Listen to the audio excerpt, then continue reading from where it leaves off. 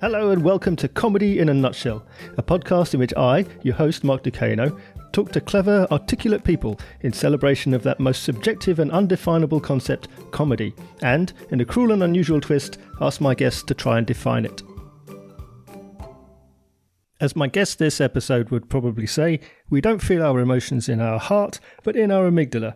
For she's not only a comedian, but a scientist who, with her regular panel show Comedy for the Curious, addresses issues of love, fear and personality from a scientific and comedic perspective. She'll be taking this show and her solo show $1 Million Maybe to this year's Edinburgh Fringe, where I'm sure audiences will take her to their amygdala. Comedian Robyn Perkins. Hello. Hello. How are you? Good. How have you been? I'm all right. Yeah, I am all right. I'm good. I have coffee, which I'm clinging to for dear life. And I'm good to go. Don't worry. Terrific.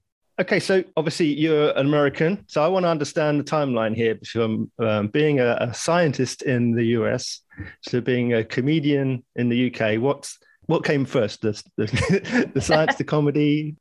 Definitely the science. So Yeah. it was science. Well, I wanted to be a marine biologist from the age of 6, and then went to university, had some internships, and then worked a bit in science, and then decided that was not for me. I needed to be more creative. At which point I did architecture as well. Yeah. So I did a couple of years in architecture school, and then switched to landscape architecture, which I usually just say architecture because people think that landscape architecture is like planting gardens, which it is not. Very different. But so I did that, and that's actually what brought me over to the UK. To work at a firm in Old Street, and then fell in love with London, and then switched to a much bigger firm. Worked on the 2016 Rio Olympic Park, was like the last thing I worked on. And then in around that time, I basically started comedy. I had my first gig I had one gig in 2011, so kind of 2012, and then was kind of doing both at the same time, and then quit my day job in 2015. So now I am full-time doing comedy. So yeah, and in that, which I'm very lucky in that I got my legal rights to be here through architecture. So. Oh, right. Okay. Yeah. But I don't talk about the architecture side of my past because it's not as funny.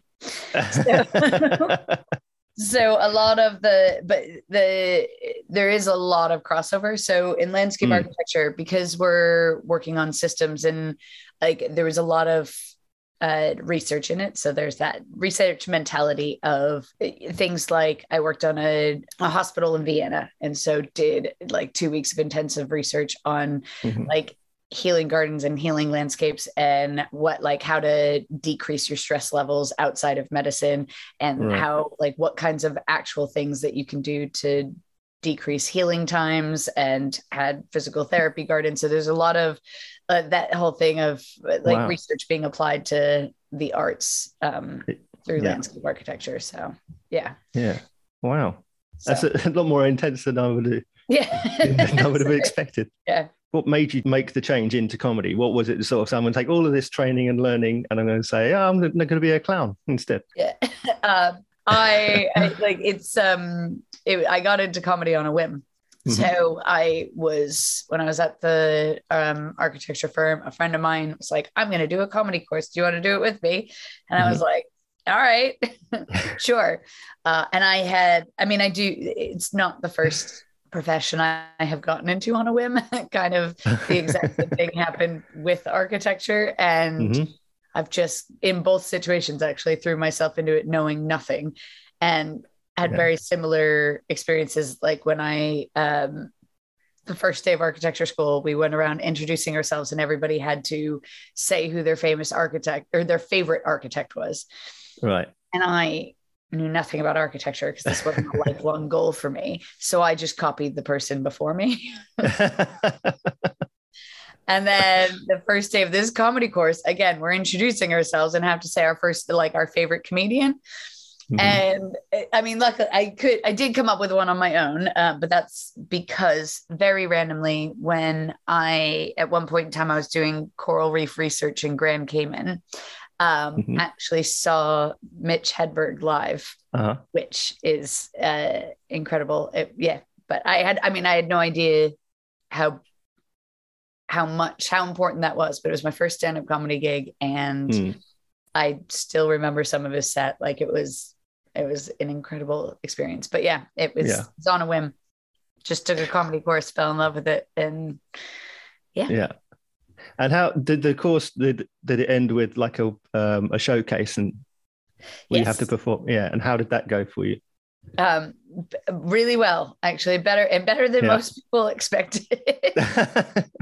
So we had, I think most people in the course don't still do stand-up, I would say. I'm trying to think. There's one of them went on to write a BBC sitcom and was quite successful.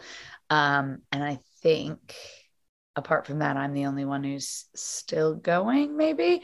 But throughout it, because I think a lot of people in the course had some sort of knowledge as to what stand-up comedy was. And I had gone to probably about 4 or 5 stand-up comedy gigs in my life. So I didn't know. And then something happened when I actually learned the jokes that I was writing. And and during the showcase, everyone was like, wow, Robyn's actually good. But yeah, it went really well. I used it for my video for a very long time, and recently rewatched it, or got about a minute in. And my girlfriend was like, you got to turn this off or I am never going to want to kiss you again. So it was, but for a first gig, it was good. So comedy wasn't a huge part of your life beforehand when you were, as a researcher. You say you went to 1 gig and then like maybe 4 gigs. So you didn't go to a lot of shows or think, this is an option for way down in the future. No. And I feel bad saying that because I feel like it should have been a lifelong thing. It just wasn't. And granted, from the second I held a mic, I was like, this is amazing. This is what I want to do. Yeah. And I love how comedy has an opportunity to send a greater message. Like it can just be funny, but it also can be more than just funny. And so I love that. Was it always part of the plan that you would introduce the science into the comedy? Did you know that from the outset? No, that's also another interesting story. So for a while, I was just telling dick jokes. That was it. I was very superficial dating stories. And I was friends with Binti of Hot Water, and they were at this point in time still in the Holiday Inn and had just bought like Seal Street, and they wanted basically they were like, we needed design. Do you want to help us out? So I went up to Liverpool for 3 days, and Pinty and I just drew, like actually designed the club. And before I left, like took spray paint cans. We had a contractor in and basically laid out everything. And so designed the club for them. But in those 3 days that I spent with Binti, he was like, no offense, but you are way more interesting than your comedy would suggest. And I was like, oh, all right. And that, I don't know, something there started triggering, like, actually, I have a past, maybe I should look into this. And in writing some bits with other people, my way of thinking, I always thought everybody did this. So like, for example, if you wanted to write a bit on a roller coaster, my first instinct is to go, okay, let's do some research. When were roller coasters invented? Like how many people have died on them? All of these, like I get the facts and then write the jokes on that. And so even in the dating bits that I did, there were things about like, I mean, this is going to sound really bad because they're really old jokes, but there is one about Weight Watchers and like the point system and how like you could sleep with men to like calculate the points to like decrease, you could keep more money, and like but even then there's like this mathematical equation of like, okay, if I sleep with this guy that's really rambunctious, then I can have a candy bar later, like that kind of premise. I had a math problem about wanking on the tube, like it. Of course. Yeah. Yeah, of course. It's just those things where I guess that's just the way my brain works of like, oh, let's turn it into math and science. And then as soon as I started to do that, writing became a lot easier and a lot more natural. But also kind of learned that is not the way that most people write material. Start with research and then go into the jokes. So I did a bit of that for a while. And then the first time, or actually, no, I think it was the last time, because I'd have my solo shows that would combine science and comedy.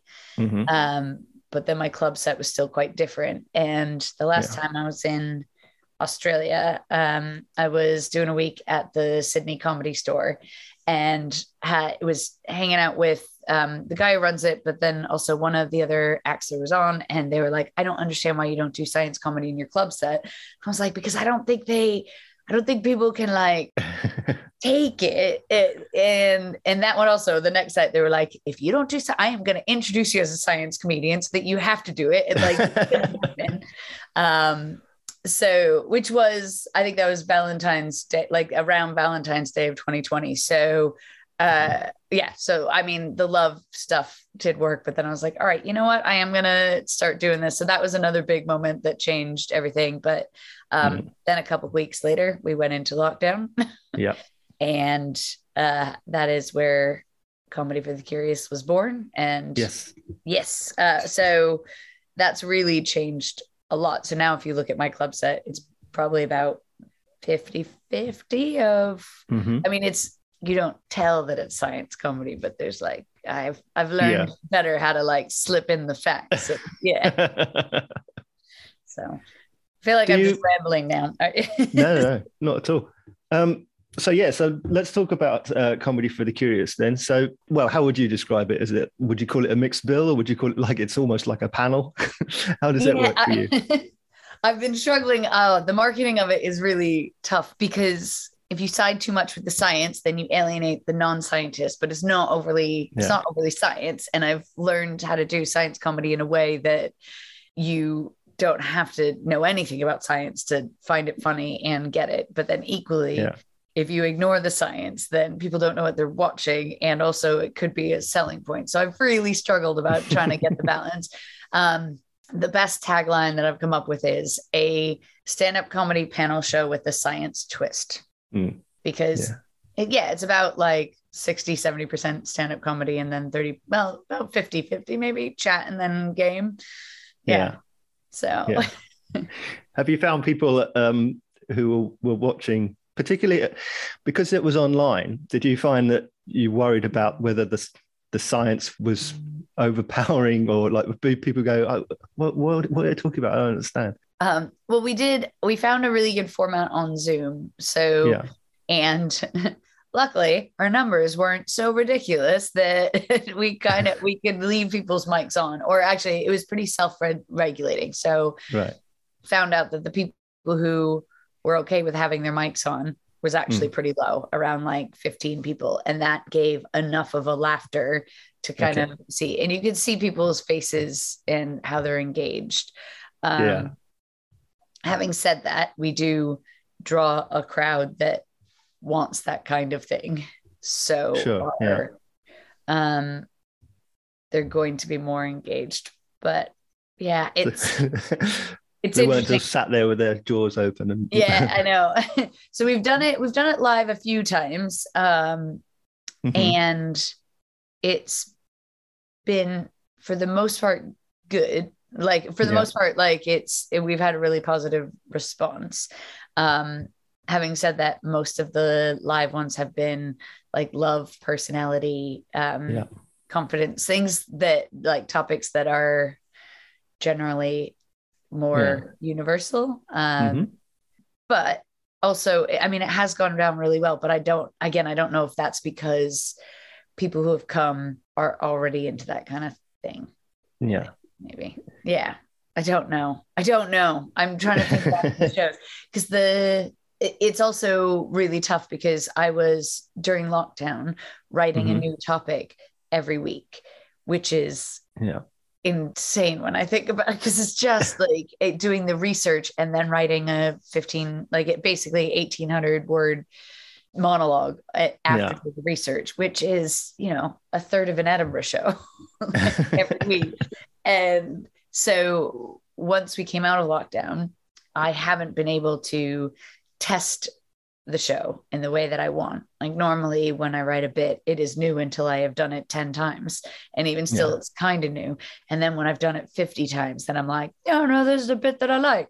Whereas this, I'm like writing it, performing it when I like within hours of me finishing writing it. And then I'm trying to take it to the stage. So I think probably one of the worst responses in terms of audience laughter was we did Confidence and Imposter Syndrome, and it wasn't that people didn't like it, they did. I think in that show, because it had only been performed online twice, maybe 3 times, and then live in front of an audience, I don't know if it just wasn't tight enough or I didn't know it well enough, which is also a very important thing. And I don't know, or if it was just too dense of science, I don't know, or maybe it's just the crowd on the day. You just, I mean, you can't, you absolutely cannot evaluate the quality of a show when you've only done it once. But we'll see. I mean, we're taking it up to Edinburgh. So we have 4 subjects on rotation, which is good. We will see. But they are, again, the topics that I have done the most. So while we're on subject of doing Zoom shows, you also have another show called Laugh Train Home, which you also did over Zoom, and it's got 2 venues for that, I think. Is that right? Yes, but so I did do it over Zoom a bit. It was very short-lived. I think it was only like a few months, and then realized that that's not really what I want to be focusing on. So it was fine. It was just I think the difference is, so this is the reason why I just gave you a look, which you can't hear audibly, is that Laugh Train Home, I started in 2013 so that I could learn how to MC. And now I know.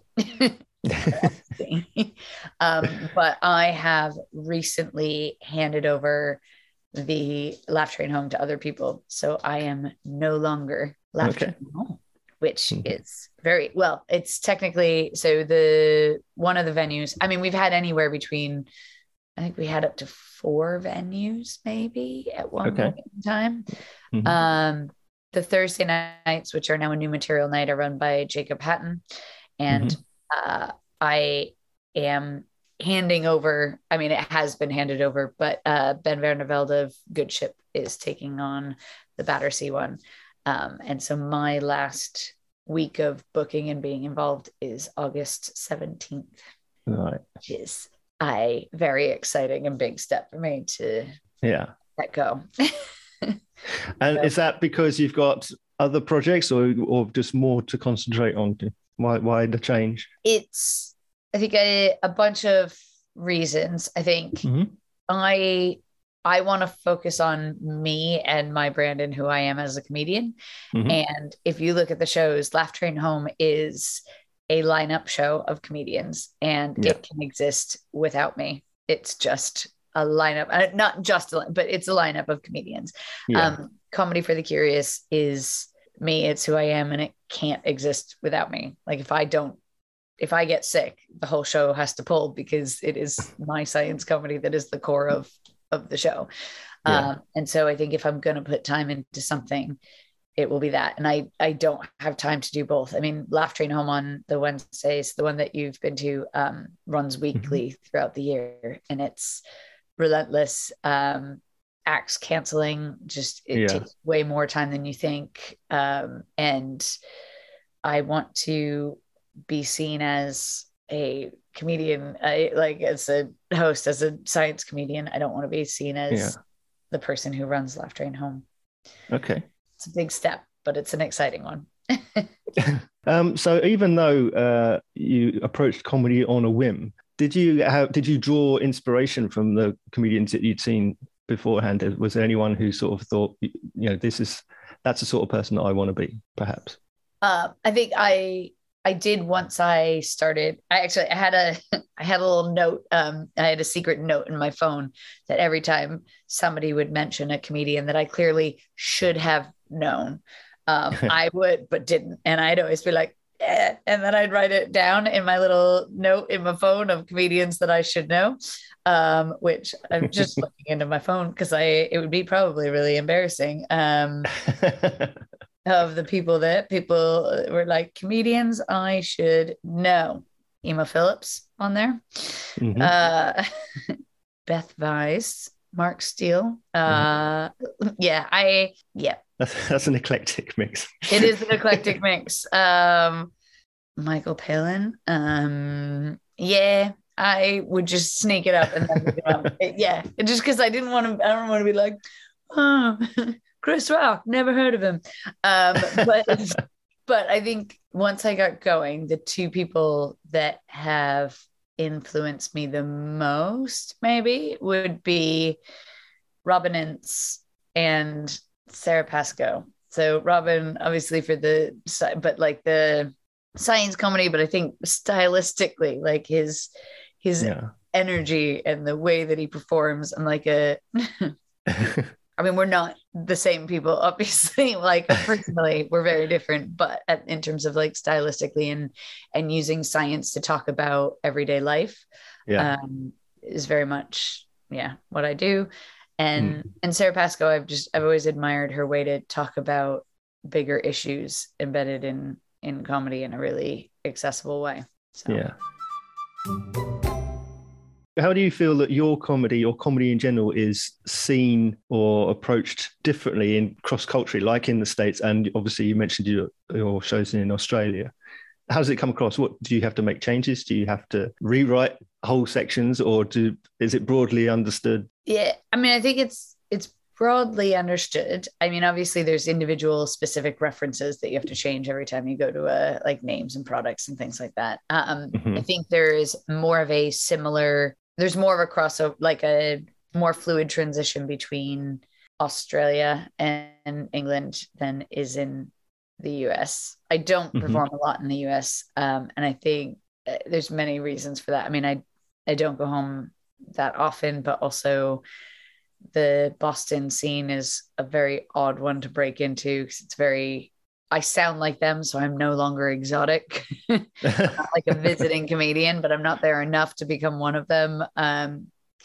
But it was interesting. I had a joke that I did ages ago about American cocktails, which I don't know if you know this, that especially around Boston, New England, but I think it's all over the States. We have a very famous and loved drink called the Irish car bomb, where you have a half of a shot of Jameson, half a shot of Bailey's, and you drop it in a Guinness and you down it. And it's very... That sounds horrible. It is. Because if you don't drink it fast enough, it curdles. Like it's not like... and you do it a lot at university. I mean, it's all over university. And weirdly, so before I moved here, like it is, you drink them on St. Patrick's Day. It is seen as a tribute to the Irish because we love them, which is you just sit there and like, how have you not thought that through? Like, how have you not thought that through? And it wasn't until I moved to the UK that I was like, oh, that's offensive. Yeah. Now, any comedian that knows that fun little fact is going to draw an analogy between an Irish car bomb and 9/11. It's just going to happen. I'm not the only comedian on the circuit that has one, but I had one where I went through all of like the offensive cocktails because we had another one that was like a Long Island iced tea. And then you add blue carousel and it's called a Mongolian motherfucker, which I'm like is nice. Morally wrong, historically accurate, fine. Then you have like the one where it combines Midori and pineapple juice. And they call it a Pearl Harbor. So yeah, I mean, these are but again, and Americans don't think that like, wow, that's really offensive. So then of course I am like, that's like ordering a double Manhattan on the rocks and calling it a Twin Towers. Now it's no, I mean, it's fine. Like, it's not the most inventive. Like, if you actually, anybody that had my sort of knowledge, of the drinks, fine. Yeah. But I did that joke in the States at a gig, and somebody was just like, you are so brave doing that joke. I mean, if somebody were to just video you and put you on YouTube, you just get canceled immediately. And I was surprised at the fear of cancellation, because it's like, it's not the most inventive joke. It's not like, it's fine, but I wouldn't call it especially edgy. Like, I don't know, maybe I'm wrong. I'm just like, no, it's just a fact. Like, so that was surprising that I felt like people, at least on the ground level in Boston, were weary of cancellation as much as they were. And that was probably back in like 2017, 2016. Yeah. So when you started out in comedy in let's say 2012, you did a lot of the competitions. Did you like gong shows and things like that? How did they go? I think the only gong show I've ever done is the Blackout. I think I hated those. So my competition year was kind of 2015, although I made it into the Bath No Act finals in 2012, and it still remains to this day one of my top 3 worst gigs I've ever done in my entire life. Wow. That was fun. It's the year Harriet Kemsley won, and I'm almost like proud of this, actually. Not proud of it. That was a weird way to say that. I should not have been there. I had been going like 3 months, and everybody else had been going well over a year. And there was a review, and it said, are the new acts any good? Emphatically yes, with the possible exception of an American girl with a spectacularly obscene rant about her genitals. And I was very grateful that the reviewer did not mention my name in it. So it's actually quite hard to find. However, it was a gig in Bath on a Sunday night, and you had to do 7 to 8 minutes of material, and I had 7 minutes of material, and I didn't have the experience. I mean, if you gave me the same jokes I had now, I could sell them and I could own it and be like, look, you guys don't want sex material, but this is what you're going to get, right? This is all I have to do it. So either get on board or get a drink or check out your phone. It's fine. And I could have done it, but I didn't have the experience, and I died horribly. But my main competition year was 2015, and I made it to the finals of like a lot of them, like around there. It was English Comedian of the Year. I made it to the finals of that. I think it was his first year. Funny Women, Laughing Horse, Bobby Knight's competition. There's another one up north that I made it to the finals, but then was out of the country, so couldn't go. There are a bunch. There was like, at least 6, I think. Yeah. However, I wasn't ready. I was fine. My material wasn't interesting enough. Because it was just dating stories. I was talking twice as fast as I do now on stage, which is ridiculous. Like, I listen back to some of the recordings and like, I can't even understand what I'm saying. I just wasn't ready to get enough out of them. So while I made it to the finals of a lot of things, I was very much middle of the road to the bottom of the road of the finals. So, I mean, English Comedian of the Year, I did kick ass. Like there, I did. I had a really good gig, but who won though? I think Jack Campbell won. Scott Bennett, I think, came in second that year. Maybe he won. Maybe Scott won. Maybe he won. I don't know who won that year. That was the year I was in. Anyway, but those, I mean, competitions it's a weird thing. It's so high pressure, and you think it's everything, and it can be, but if I had it to do over again, I would have waited. Right. Do you think competitions have an impact on a career, on your career? Weirdly, I think it hurt me Okay. because I don't think I was ready. And I Okay. think a lot of industry saw me being fine. Yeah. And Fine. Yeah. I am really struggling now. Now that I am good enough, I am really struggling to get industry to notice me. And I don't know if that is because I was seen as a promoter for so long. I don't know if they have a vision of me of what I was in 2015, 2016, which I'm not that same comedian. But I don't think the competitions helped me. They may have Right. in the short term to get people's attention, but I wasn't ready for their attention. And I didn't know that. Well, how do you feel about awards and reviews, either personally for you or just generally? Do they have merit? Yeah, I mean, I think there are a lot of competitions that do have merit. And I think, for example, So You Think You're Funny, I think it's really good that they have a time limit as to when you can enter. So everyone's on the same playing field. Having Yeah. said that, the amount of people that get in there and do that show by being like, well, I wasn't regularly gigging until here. So actually, I can still be a part of it. And you're like, I was like, yeah, like on technicalities, for example, when I did So You Think You're Funny, I had been going 3 months and had nothing but dick jokes and obviously didn't make it very far at all. Julia actually wrote me because after the heat, you had to send your semifinal dates. And I wrote to her and was like, look, I know I'm not getting through. Here are my dates, but I know. And she was like, look, she was like, you have really great stage persona, but your jokes aren't good enough. So talk to me when they are. Which is very sweet of her. But in my heat was Aisling B. And that is, I mean, yeah, there was. Okay, fair enough. Yeah. I was like, I'm not getting through. But I think she had been acting for a while before that. And so for me, I had never been on a stage prior to, but which is, so it's tough to get people in the right playing field. I think competitions are a really good way to get people to be seen who haven't been seen, because I think they're the closest thing to a meritocracy. If you have ones that are set up with like proper judges as long as the people who running the competition aren't skewing the results at all, I think they can help. I think they didn't help me because I have a very American mentality and I'm like, just do it, you can do it, you're awesome, and I was not ready. I mean, the only thing being in the Funny Women final, Dawn Ward was one of the judges. And off the back of that, I got a 5 at the Comedy Store, so that's why I never had to do the gong.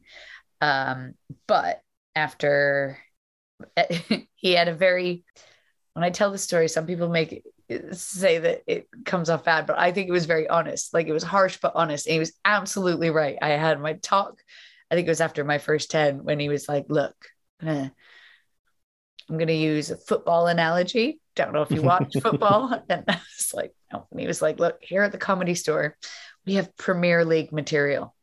You don't have Championship League material. I was like, oh. Just like a gut shot, but at the same time, absolutely right. That was like 2015. I didn't have good material. My jokes weren't, he was 100% right.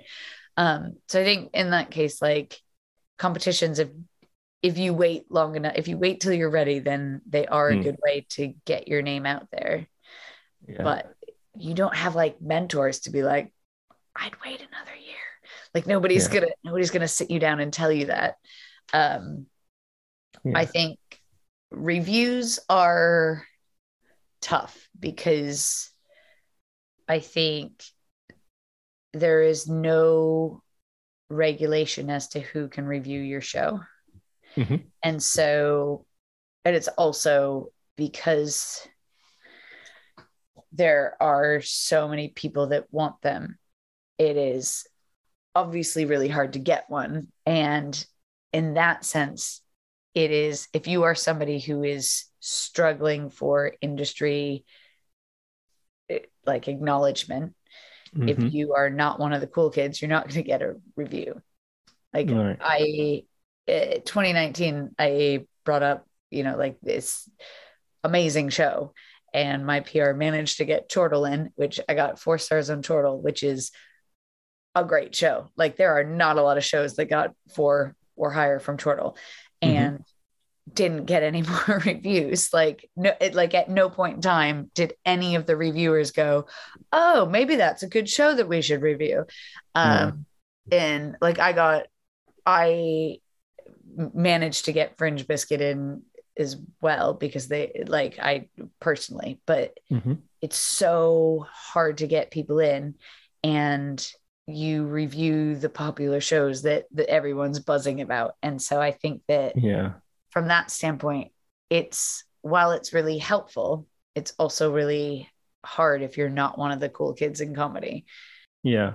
Controversially, I think that all reviews should be paid for. I think that there should be like a standard rate for reviews. And I think this is like very controversial. I get this. Like you're giving me this look like, I'm enthralled. Because I think that if it was regulated more, then there would be a certain level of standard for reviewers. I had 2 reviewers come in drunk, 15 minutes late and drunk, to review my show. Wow. And then when I contacted the publication, they at first apologized. Then they were like, well, I've just talked to them. They said that that's not what's happened. I'm like, I record every single one of my shows. I have it on audio.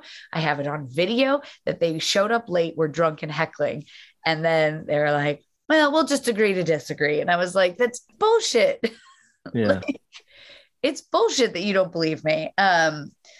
But so I think that there should be some sort of regulation, but also I think if everyone was paid for, then there'd be a bigger opportunity for more reviewers. Because right now Edinburgh is so expensive that publications are going up for like 2 days because they're not getting paid. And not that it would be like a lot, but you could, I don't know, like 30 quid, 40 quid, 50 quid, something where it's like the hour of time to watch the show and an hour to review it. And then you have like a certain level of experience, or like I don't know. I just think that way the little guys that aren't the popular people could actually get reviewed, so that if you have a really great show, people could know about it.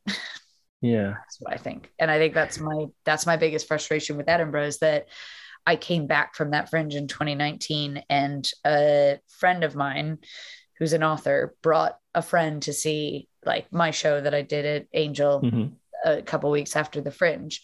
And this friend of a friend, her husband is a TV producer. And after the show, she was like, I went up to the Fringe with him for 2 weeks, specifically scouting for female new comedians. And your show is better than anything I saw. And I don't know why we wouldn't go and see it. 2 weeks just to seek out new female comedians, and I was not on the list. And it's not like I was at Underbelly. I had a producer. I went not on the list, and it's very it's tough. It's really tough to try to get noticed. Sorry, I've now gone into a rant about. I sound very bitter. I have a controversial opinion about reviewers. I want to hear it. Let me know. What do you think? I think there should be a capacity-based limit on what shows they can review. So if it's a big stadium or arena, you're not allowed in. Basically, they don't need you, and we know it's going to be good because there's going to be 1,000 people there. So if reviewers can only go into small shows, then those people are going to get reviews and going to get exposure. Plus, it will force big names to go into small rooms, and then that will help support small venues. Yeah, it's true. That's my opinion. I mean, it's been thrown out there of like a capacity limit for somebody had said this, and it seems like a crazy idea, but a capacity limit for all venues at Edinburgh, because I see both sides of the argument that if you want a really big name, like having a big name at the Fringe will draw people to go to the Fringe, full stop. And that is good because people will see other shows while they're up there. On the other hand, if you sell out a 1,000-seater, that is, 950 tickets that are not being sold for somebody else. That's like, it's 1,000 seats that can fill what, 200 shows. No, 20 shows. Yeah. That would fill 20 shows. That would sell out like 20 shows in paid venues. Yeah. And definitely. so I don't know, but I know reviews are a tough thing. When I go to the Fringe every year, I set a financial limit because obviously I see as many shows as possible and I don't have any money. So I say, well, I'm not paying more than, like, it used to be £10, but I had to bump it to 12 this year because all the prices have gone up. But basically, you say, well, if you're priced over this amount, I'm not going because you're too big. So I'm going to go and see the smaller venues. I go to a lot of free Fringe venues and places like that. So that way you meet all the new comedians. Yeah. And you hear all the newest material and fresh upcoming ideas and things instead of seeing the stuff that you've probably seen and heard on telly already. Yeah. Just a theory. Like that. Yeah. So have you had a moment then where something happened? It might be an instance on stage, or it might be a comment from another comedian or something, moment in time that you just said, yeah, I'm doing exactly the right thing. This is perfect for me. That's really hard. I'm also really indecisive. So, or it doesn't have to be one if you've got more than one. I know. I'm just like, this is really hard. I don't know. I mean, I've had one of my coolest moments performing was in Perth Fringe World when I did on the last Saturday, my normal venue was something else. And so I did a 350 seater theater.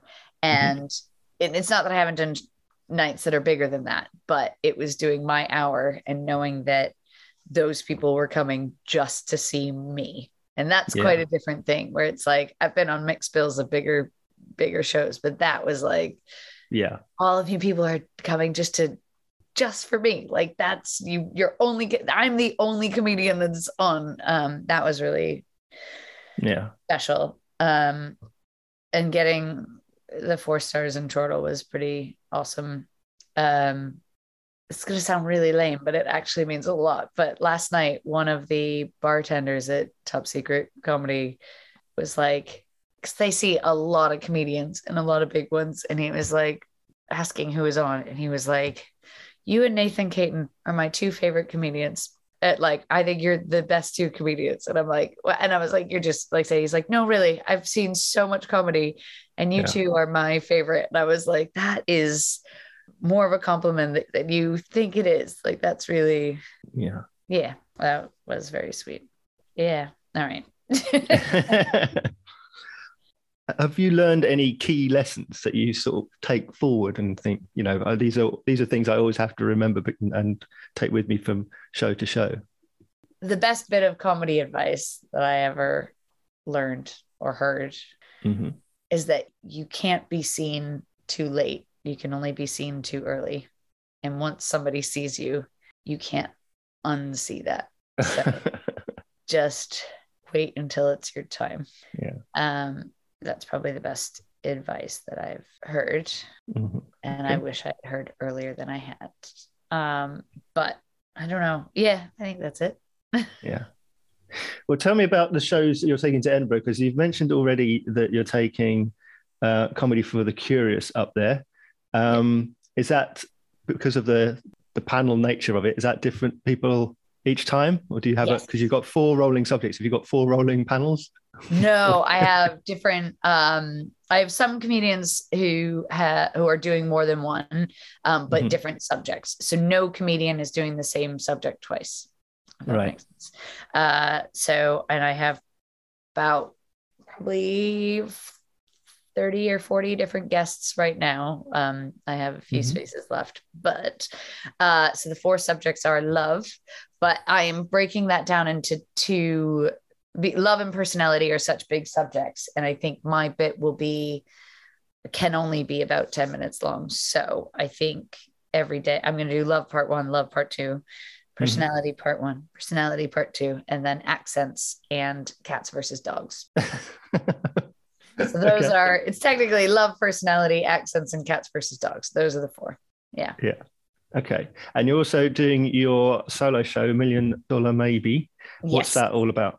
So that is about by visibility and whether or not we can prove anything is kind of the tagline. So the show basically parallels my story of realizing that I was bisexual 5 years ago, along with there's a sexual orientation scientist who published an article in lockdown saying that there is evidence that bisexuals exist, and that it's me kind of basically looking into his history and who he is as a person, and his story across the year, and whether or not that is a total bullshit thing to do to scientifically prove that we exist, or if there is merit in that, and whether or not you can, and looking in the bigger picture of the world, like, can you actually prove anything? Yeah.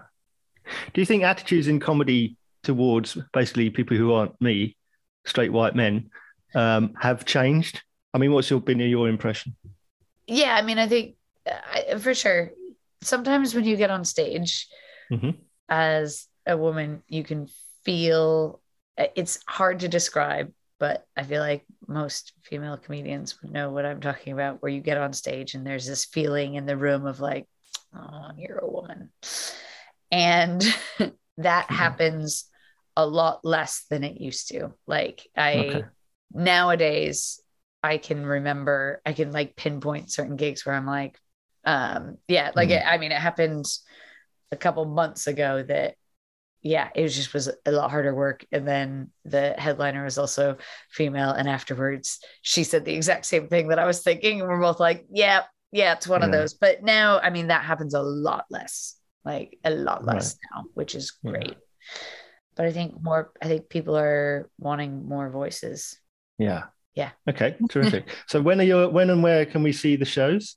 Okay, so $1 Million Maybe is at 5 p.m. every day at the Gilded Balloon. TV it in the balcony room, except for not the 15th. Yep. And Comedy for the Curious is on every day at 8 p.m. at 32 Below, which is part of Counting House, or next to Counting House, basically in that Counting House complex. 8 p.m. every day, not the 15th.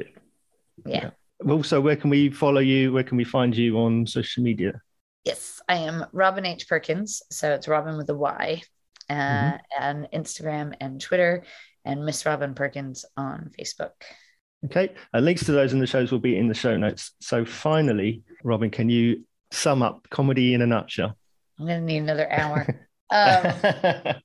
It has to fit in the nutshell. That's the premise. Okay. I'm sorry. Okay. Comedy is fun, smart, and limitless. Nice. Does that fit in a nutshell? Yeah. It could have a larger nutshell it could have a whole coconut shell if you want to. Oh. Okay. No, I think I want to leave it there. Okay, fantastic. Well, it's been an absolute pleasure having you on the show, so I appreciate you taking part. Thank you for coming. No, thank you for having me. All right, I'll talk to you soon. Bye.